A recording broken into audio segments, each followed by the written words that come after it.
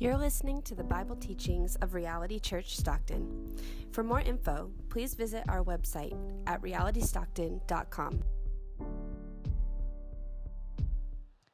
Our text today is from Jeremiah 29, beginning in verse 4.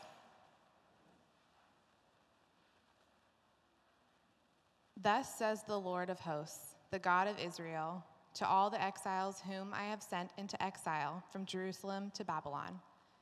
Build houses and live in them. Plant gardens and eat their produce.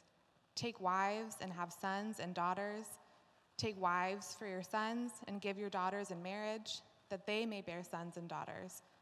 Multiply there and do not decrease, but seek the welfare of the city where I have sent you into exile, and pray to the Lord on its behalf, for in its welfare you will find your welfare. For thus says the Lord of hosts, the God of Israel, do not let your prophets and your diviners who are among you deceive you, and do not listen to the dreams that they dream. For it is a lie that they are prophesying to you in my name. I did not send them, declares the Lord. For thus says the Lord, when 70 years are completed for Babylon, I will visit you, and I will fulfill to you my promise and bring you back to this place. For I know the plans I have for you, declares the Lord. Plans for welfare and not for evil, to give you a future and a hope. Then you will call upon me and come and pray to me, and I will hear you. You will seek me and find me when you seek me with all your heart. I will be found by you, declares the Lord. And I will restore your fortunes and gather you from all the nations and all the places where I have driven you, declares the Lord. And I will bring you back to the place from which I sent you into exile. This is the word of the Lord.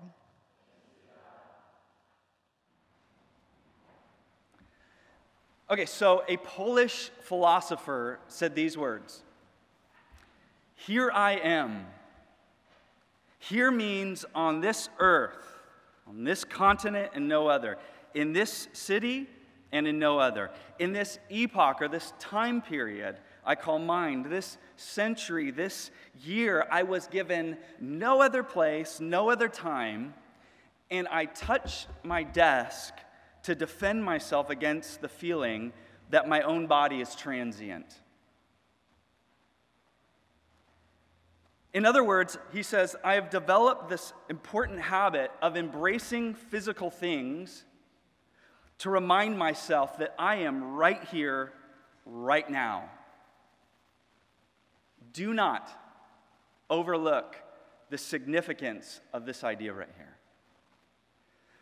Because never has there been a generation before us that has struggled to grasp the reality of here and now more than we have today. With all of the developments in digital technology, all of our developments in logistics and transportation, we have the ability to be so many different places. Sometimes multiple places with different people at the same time. And yet we keep bumping up against this unavoidable fact, one that no amount of technology is ever going to be changed. No amount of technology is ever going to be able to change for us. And that unavoidable fact is this: to be everywhere at once is to be nowhere at all. To be multiple places at once is to be nowhere at all. As one author put it, Americans reached for the stars as they withered their roots. They inhabited space, but they lost any sense of place. Place. What does that even mean? Before we begin our Eastertide series in John 20 and 21 next week, this week I want to focus on vision for our community. And one value that we have identified as being vital, a biblical value that we've identified as being extremely important for the life and future of this church and its members, is the biblical value of rootedness. That God has called us to live rooted lives. And here's the big idea that I want to kind of develop today, and it's this: that flourishing in the future depends on a commitment to remain rooted today. You want to be a flourishing church? You want to be a flourishing people? It involves commitment to remain rooted today. And the reality is that our aspirations for the future, all our dreams of making a significant impact, plans to live these fruitful lives for the sake of our communities, they mean very little without deep roots. Without deep roots. And what we see here in Jeremiah 29 is that God's vision for his people being rooted means this. It means remaining in a specific place with a specific people for a specific period of time. Now, you're going to look at that and you're like, that's so basic. That's so practical. Where's the spiritual meat? Don't sleep. Can I get that list again? See, it's that forgettable. Can I get that list one more time, Israel? Oh, the devil's coming against vision today. There it is. Okay. Let's leave it up for just a second. Remaining in a specific place with a specific people for a significant period of time. Look back at history. Think about groups and movements that inspire us in Christian history where we saw people leave a significant impact in the kingdom of God. I can almost guarantee you that all three of those were in place. You remove one of those components and you decrease your impact significantly. Don't sleep on this very practical yet extremely impactful list. Remaining in a specific place with a specific people for a specific or a significant period of time. Now, a little bit of context for this passage that we're looking at here in Jeremiah 29. In 597 BC, the Babylonian army conquered the nation of Judah and the city of Jerusalem. And among those who survived this conquest and invasion, they took most of the remaining people into captivity far from their home across what is called the Fertile Crescent into a foreign land called Babylon. And the interesting thing is that while King Nebuchadnezzar was the one who carried this out, he was the human agent behind all of this going on. But God makes this very strange clarification about what happened in verse 4. Look with me again in verse 4. Thus says the Lord of hosts, the God of Israel, to all the exiles, listen, whom I have sent into exile from Jerusalem to Babylon. I thought it was Nebuchadnezzar. I thought it was the Babylonian army who came and invaded the people and took them to Babylon. What's going on? And God says, no, to the exiles that I sent. What does that mean for us? It means that God is sovereign over where you are. And it means that God is sovereign over the place that you live. And it means that God is sovereign over the season of life that you find yourself within. And God is sovereign over who you are with in that period of time. And God is even sovereign over how long you are in that place. We're so worried about being in the right place and being in the right time and being with the right people. And God says, I am sovereign. I am guiding. I am directing. You're not in control. I am. This is important for us to grasp as well because the New Testament uses this very same language to describe the whole of the Christian life. We are also exiles.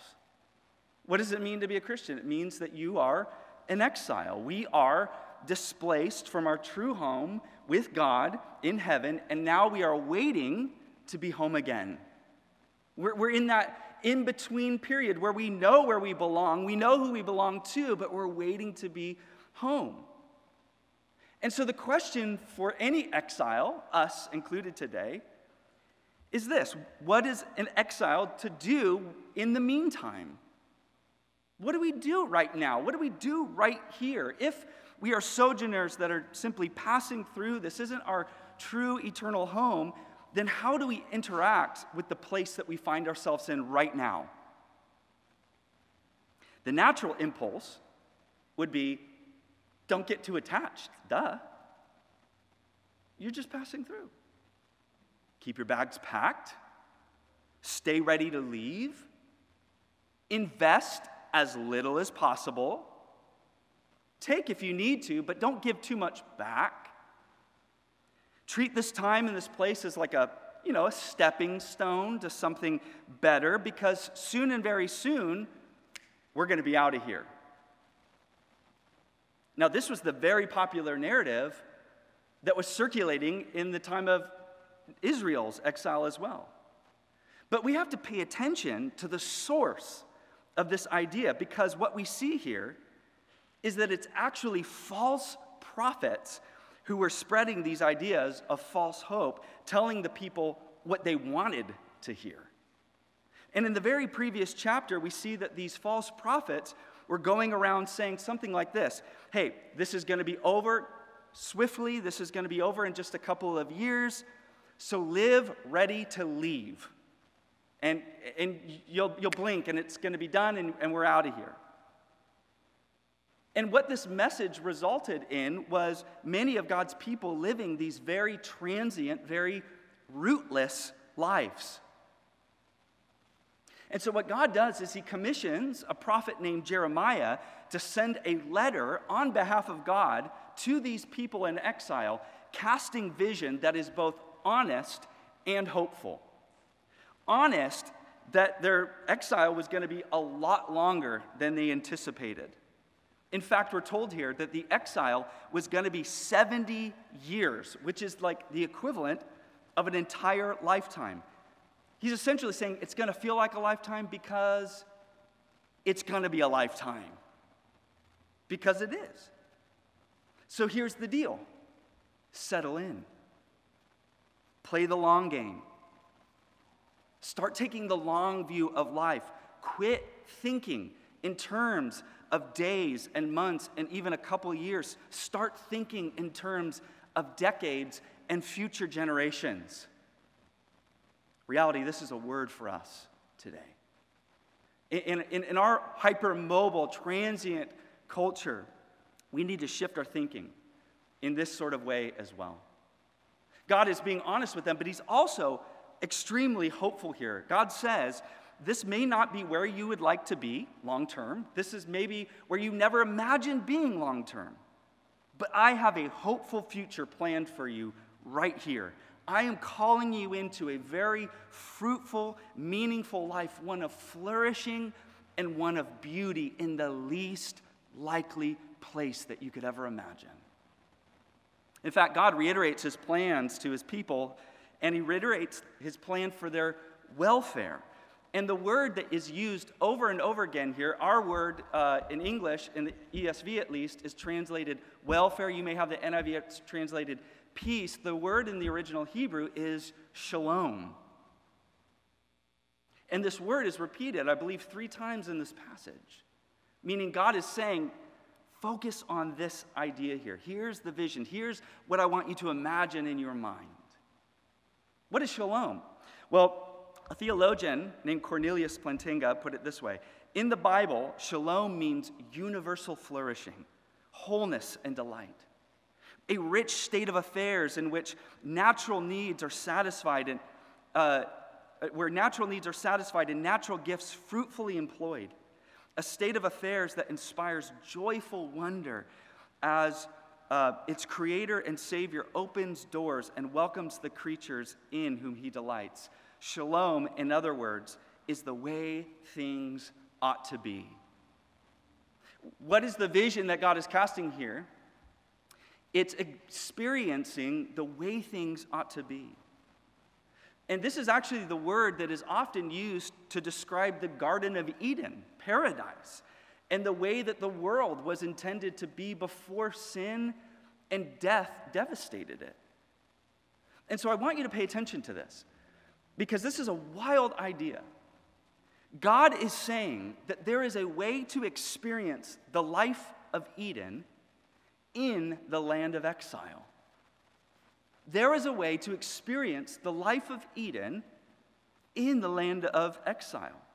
The way things ought to be can be found in the least likely places, which leads me to believe Stockton included, amen? But like any garden, Eden included, it's going to require serious cultivating. Serious cultivating. And so the Lord says this is what cultivating in exile is going to look like. Look with me again in verses 5 through 7. Build houses and live in them. Plant gardens and eat their produce. Take wives and have sons and daughters. Take wives for your sons and give your daughters in marriage, that they may bear sons and daughters. Multiply there and do not decrease. But seek the welfare, there's the word shalom, of the city where I've sent you into exile. And pray to the Lord on its behalf, for in its shalom you will find your shalom. In its peace you will find your peace. So there's some themes here: building, planting, multiplying, seeking the welfare of the city, and praying. And I believe this serves as a template for what a rooted community ought to look like. So let's look at these just briefly, one by one. Cultivating in exile first involves building. Now remember, they had been thinking about their exile in terms of like an extremely temporary amount of time, extremely short amount of time. And because of this, they were extremely hesitant about doing anything permanent. So they were living in these temporary shelters outside of the city. They were living out of suitcases, so to speak. But God says something dramatic here. He says, I'm calling you to establish a more permanent presence. In other words, you need to drop this like month-to-month rental mindset where I can break lease at any time and go, and focus your time and focus your energy and focus your resources into building something that's gonna last. Here's what God is telling the community: make concrete decisions that involve long-term commitments. How otherworldly does that sound today? Make concrete decisions that involve long-term commitments. One way we as Reality believe that God has called us to build and to invest is to invest in a permanent space that will allow us to establish a long-term presence in our city, that will allow us to expand the message, or at least the reach of the message of the gospel, and provide space for others to join as well. We believe that we are in a season where God is calling us to take the long view. Now, we're going to talk more and more about this in the months and maybe even years to come. This is a long-term vision for us as a community, but I want to be faithful to reiterate what we believe God has put on our hearts as a community. Our deep desire is to leave behind a physical space and a spiritual legacy for future generations to continue the work of the gospel in Stockton and beyond. And something that we're going to be rolling out, actually, the good news is this: there have been faithful families and individuals in this church that, like, before our Rooted campaign was even public, they've been giving financially to this thing for like a year, maybe even longer. So for those who've already caught the vision before it's even been communicated on a broad scale, thank you. But we're going to continue to keep this in front of the church because we believe that God is calling us to put down roots and to build something concrete, to make some long-term commitments that will help establish future generations once we are long gone. To be able to hand off a spiritual legacy to the generations coming so that they don't have to mess with any of this building drama that we've had to mess with over the last 15 years. Can I get an amen? Secondly, this involves planting. I probably should have mentioned this at the beginning of the sermon. This is an extremely brass tacks, practical sermon laying out who we are as a church and where we're going. Secondly, cultivating in exile involves planting. I love how practical this is. I love how practical this is. And based on everyone's like Instagram and social media posts lately, I know that you are digging this as well because everyone is like garden obsessed right now. And here's the great thing. The vision that God gives his spiritual community is to plant gardens. And we can use this as sort of like an analogy and a metaphor, but guess what? He was actually talking about gardens. Like he was talking about dirt and seed and planting and growing. And there's so much significance in this idea, in this picture for us. For one, planting involves commitment to a specific place. If you're going to plant a garden, you pick your plot, you pick and you stick. And that's where it's going to be. So someone recently gave us a Japanese maple, which is not a cheap plant. These are sort of expensive plants. And so we've been keeping it in the pot, waiting for, the right place to plant this plant. But as you know, trees can't remain in pots forever. There's an analogy for you there. And so we found, okay, here's where we're going to plant this Japanese maple. We had a sort of general area where we're going to do it. And I put the pot out there. But before I put it in the ground, I asked very kindly Michelle, come out of the house, and I'm like, tell me where this thing has to go in the ground. Not a general area. I want to know the exact place, because if it's going in the ground, it's not coming back up. These kind of trees don't flourish when they're being uprooted all the time. There's another analogy for you. If it goes in the ground, it's staying in the ground. That is going to be the tree that I look at, God willing, 50 years from now flourishing. I want to make sure that where it's planted, it stays. Planting requires a commitment to a specific plot. Also, planting requires a time commitment. Many trees take years to produce edible fruit. Years and years. This is about a long-term commitment to the seeds that were planted. In order to enjoy the fruit of something, you have got to stay in one place long enough to watch it grow. We do this weird thing. We stay for a little bit, we don't get the fruitfulness out of something or situation that we like, and we're like, I'm moving on to somewhere else. You have to stay long enough for it to grow. You have to cultivate long enough to ever enjoy its fruit. And planting a garden not only provides for you and your household, but it also makes you a contributor. Having a garden means that you are constantly offloading produce when it yields, right? People who have planted gardens, so we have not committed to a vegetable garden yet, because I know that I want to know exactly where it's going, and I'm not ready for that kind of commitment. But my friends who have these gardens, from what I observe, gardening is like this. Wait.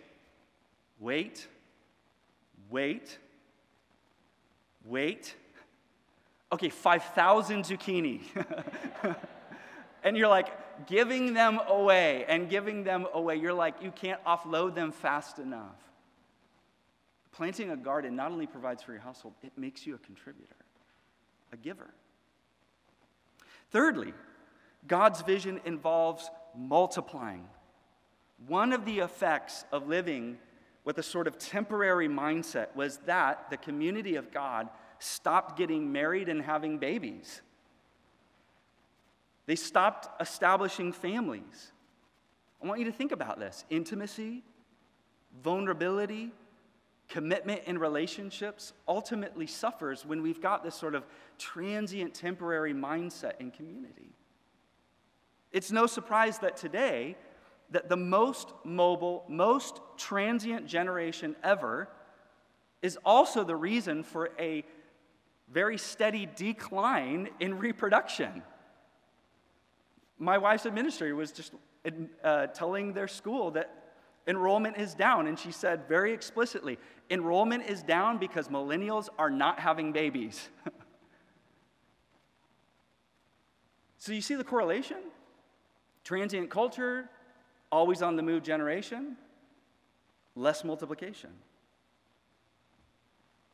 Now, for the Christian community, being fruitful and multiplying does mean getting married and having babies and raising up children in the Lord. We've had that blessing as a family. We've had that blessing as a church family. And I hope that we continue this legacy. I already am projecting a lot of weddings on the calendar this year. In the month of May, we're going to have 3 baby dedications, one of which is through adoption. And so we're really excited about the way that God is multiplying our community in this way. But I also want to say this. In the New Testament, the scriptures expand our vision to include non-biological growth as well. Expanding the family of God as men and women and children trust in Jesus, we grow, we gain new brothers and sisters in Christ through faith. And so what this also means for us is spreading the seeds of the gospel. We are going to multiply reality by making babies and making disciples. That is our vision, to see our kids' ministry multiply, but also to see our community groups and our small groups and our adult ministries multiply as people come to Christ. Amen? I remember having a conversation with a college student a few years ago. It was, I think, 2 years ago, but it was probably 5 years ago now. And I was encouraging him to get involved in the community during his time at UOP. It was going to be 4 years, so put down roots. And I remember him telling me shamelessly these words. He said, "I'm only going to be here for a short period of time, and I don't really want to get too attached to people. I'm only going to be here for a little bit. I don't want to get too attached. So I'm just going to sit in the back and sneak in and sneak out. That's going to be my deal for 4 years." And I do appreciate his honesty and candor. He honestly verbalized that he didn't see any part in establishing meaningful long-term relationships because he was going to be leaving soon. And sure enough, he did. As God's people root themselves, here I'm going to list that list again, in a specific place, with a specific people, for a significant period of time, what ends up happening is your capacity to engage people, to experience intimacy in relationships, to experience deep connection, expands. And through that expanding of your capacity to relate to others, your ability to grow and your ability to multiply expands as well. There's something deep, spiritual, and psychological that opens up and unlocks when you say, "This is my place and these are my people, ride or freaking die." Amen? I know. Okay, sorry. Fourthly, you guys still with me? We cultivate by seeking the welfare of our city. At the time of this letter, the exiles had mostly set up these temporary shelters on the banks of the rivers. You can actually read about where they were living on the banks of the rivers in some of the Psalms. So they were outside of the city. They avoided living in and among the Babylonian people. And they had reasons for this, okay? Cultural differences, language barriers, religious rights, not to mention the enmity that existed between the people, you're the people that invaded us and conquered us and brought us here. So there was hostility and enmity.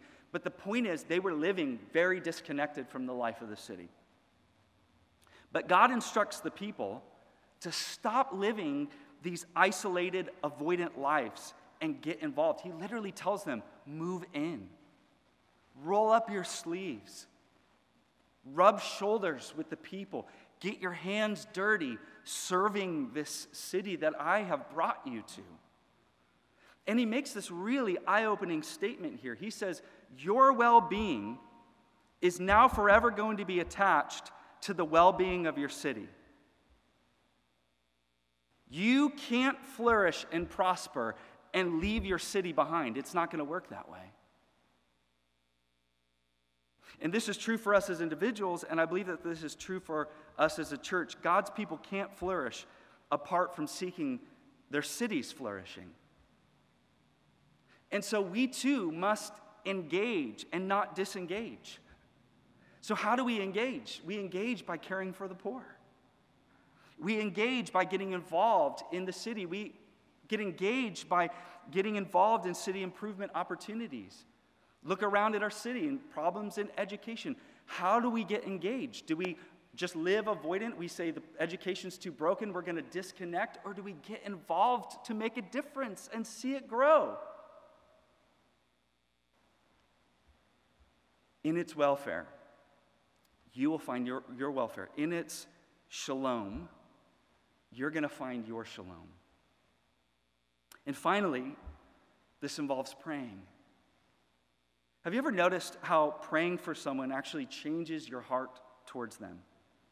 I have found that it is nearly impossible to resent someone that you pray for daily.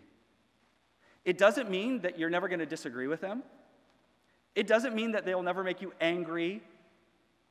But it's hard to remain bitter and resentful towards someone that you pray for often. Prayer softens our hearts, and it expands and increases our ability to experience compassion and concern even for our enemies. Even for our enemies. I remember when our family moved back to Stockton in 2010, we did not come back planning to stay. Shocker. Our period in Stockton in 2010, for us, it was just going to be a stepping stone. We were living overseas. We came up against these crazy immigration issues. We totally ran out of money. We moved back to Stockton with our tail between our legs, and we're like, we're just going to be here for a short amount of time. And within just a few months, in broad daylight, we witnessed a drive-by shooting as our directly across the street neighbor was shot and killed on his porch. I can still hear the gunshots. I can still see him rolling around on the ground. It was an extremely traumatic experience that our children saw. It was horrible. And I remember immediately that solidified for us, okay, this is short and temporary, and we are out of here. But this is also when we started taking serious the call to pray for our city. And it was then that I realized that I was not going to be able to last long in the city of Stockton without seriously praying for it. Or I, like so many people before me, would become consumed by everything that is wrong with it. And that is so easy. And that is so easy to experience, just getting so consumed with everything that is wrong with our city. And so I started praying for it. And now, over a decade later, I can tell you that prayer has changed my heart for our city. Now, it doesn't mean that I always like the city of Stockton. It doesn't mean that when I read about something like a bullet going through the windows of Applebee's 3 seconds from my house that I'm not concerned to get freaked out. Although I probably haven't been to Applebee's in a decade as well, but you get the point. Bloomin' onions. Okay, so it doesn't mean that I don't dislike at times. It doesn't mean that I'm not concerned. It doesn't mean even that I don't experience these feelings like we got to get out of here. I'm not saying that never happens. But I can tell you this, prayer has shaped my heart for the city. And I'm looking around at a group of men and women and children that have experienced the same thing as well. I promise you, you will have a very hard time resenting a place and a people that you pray for daily. Amen? So what I want to do is I want to conclude by considering how we can receive this vision from God as a community and then live into it. Let me ask it a different way. Where does the power and motivation to remain rooted in this sort of way come from? And what I want to do is I want to ask you to consider these instructions one last time.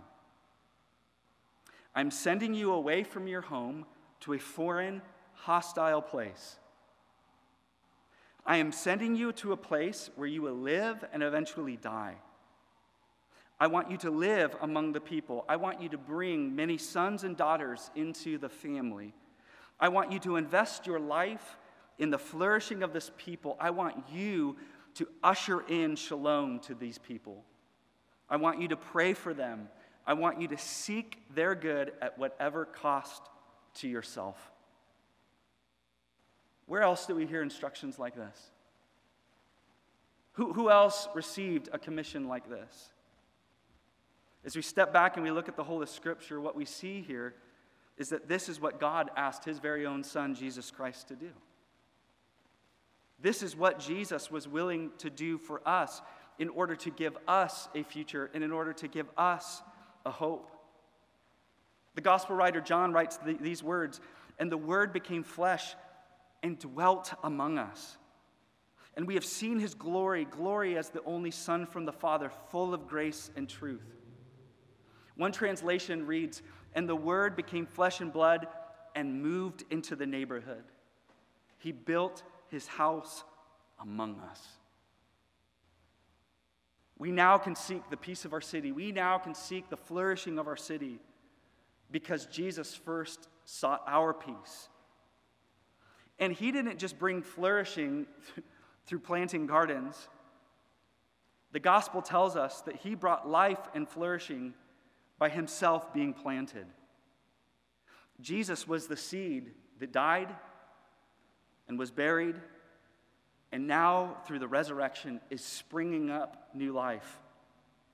1 Corinthians 15 tells us that Jesus is the first fruits of God's new creation coming into this world. And the renewal that God is now bringing into this world through Jesus Christ, he is ushering in through his people, the church. And so here is my parting statement, reality. Here and now, touch your pew. Touch something physical. Defend yourself against this idea that your body is transient and rootless. Here and now is our garden. Let's cultivate, and by God's grace, let's make something beautiful. Amen? Let's pray. Father, we thank you for the